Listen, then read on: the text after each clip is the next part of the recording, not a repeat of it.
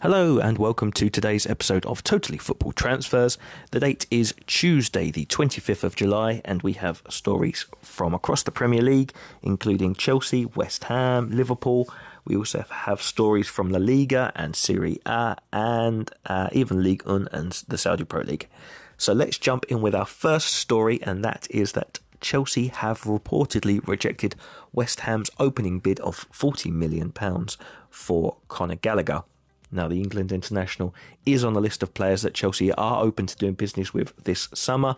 He has featured a few times for Pochettino in pre-season, but with their financial fair play issues, he is deemed a player that is not protected. Let's say he is open to a move. We don't obviously know how West Ham have tried to structure this deal, whether it's 40 million up front or whether it's in instalments. We also know that Spurs retain an interest in the player. I expect him to move this summer. Where he ends up, it will most likely be one of those two clubs. But obviously the deal needs to be right for Chelsea too. So we'll see what happens there. Other midfielders on the move. Frank Kessie is leaving Barcelona to join Juventus on loan. They will have either an optional or a mandatory clause in the contract to make that deal permanent. The midfielder did very well with AC Milan, but has done less well with Barcelona. And Juventus will be hoping that a move back to Serie A will reignite the player's career. Romeo Lavia is on the move to Liverpool, according to numerous sources. He is obviously leaving Southampton. The bid is reported to be around 50 million. Again, we don't know how that's structured.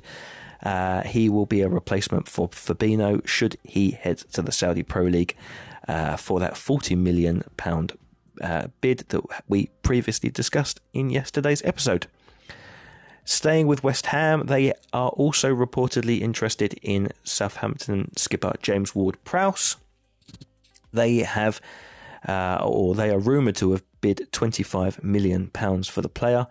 It seems an unusual one. I know that they've got this Tim Steidsen, who was the Leverkusen director of football, now at West Ham. There's lots of rumours circulating around the club that suggest that there's a bit of a conflict between the players that Moyes wants and the players that Steidsen wants. He is known for bringing through younger players, identifying up-and-coming talents across Europe and basically buying players with a resale value, whereas Moyes typically prefers more established Premier League names, ideally sometimes Championship players as well, but he tends to like older players. So there is a bit of a conflict there that the club will need to sort out sharpish. Atalanta looks set to have won the race for Almería's Bilal Touré. We talked about this deal yesterday. The striker was interesting Everton. It looks almost certain now that he'll be heading to Atlanta to replace Hojbjerg, who is on the way to Manchester United. Al Hilal are chasing Anthony Griezmann.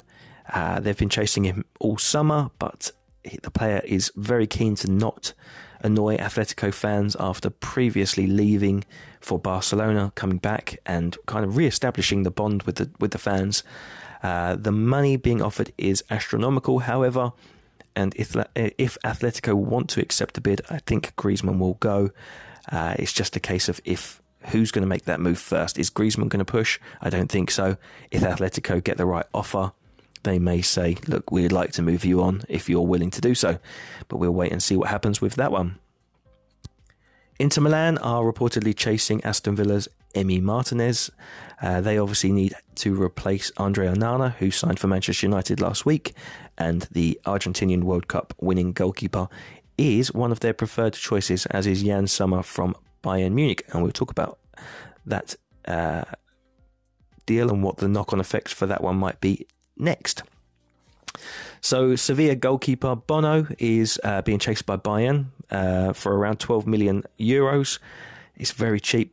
Bono's a decent goalkeeper. He's not particularly young. Bayern are looking at him to compete with Manuel Neuer for their number one position. PSG are also interested in the player. They're looking for a backup to Donnarumma and expect to see Bono on the move this summer. Pierre-Emile Hojbjerg has agreed personal terms with Atletico Madrid.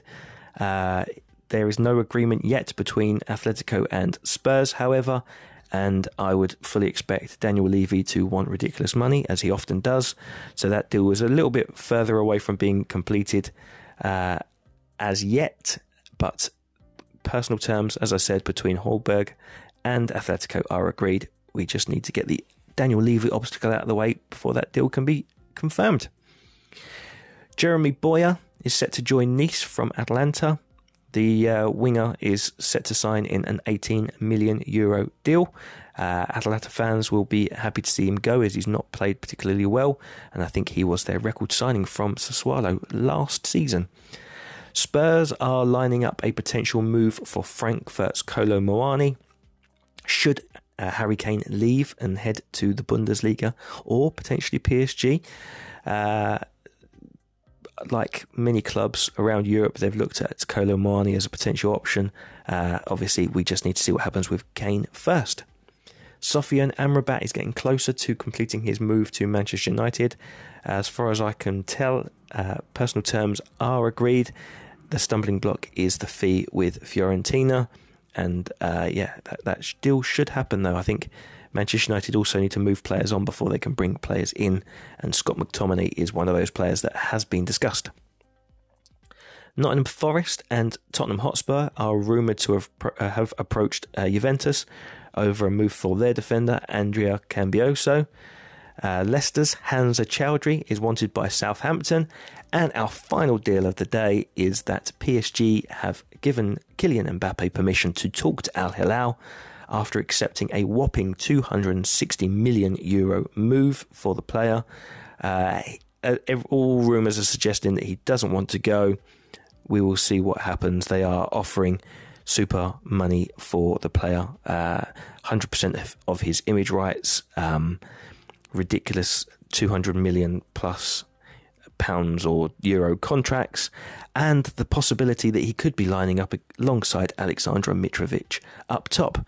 Who wouldn't want that? That is it for today's stories. Join us again tomorrow for all of the latest transfer news and gossip from across Europe.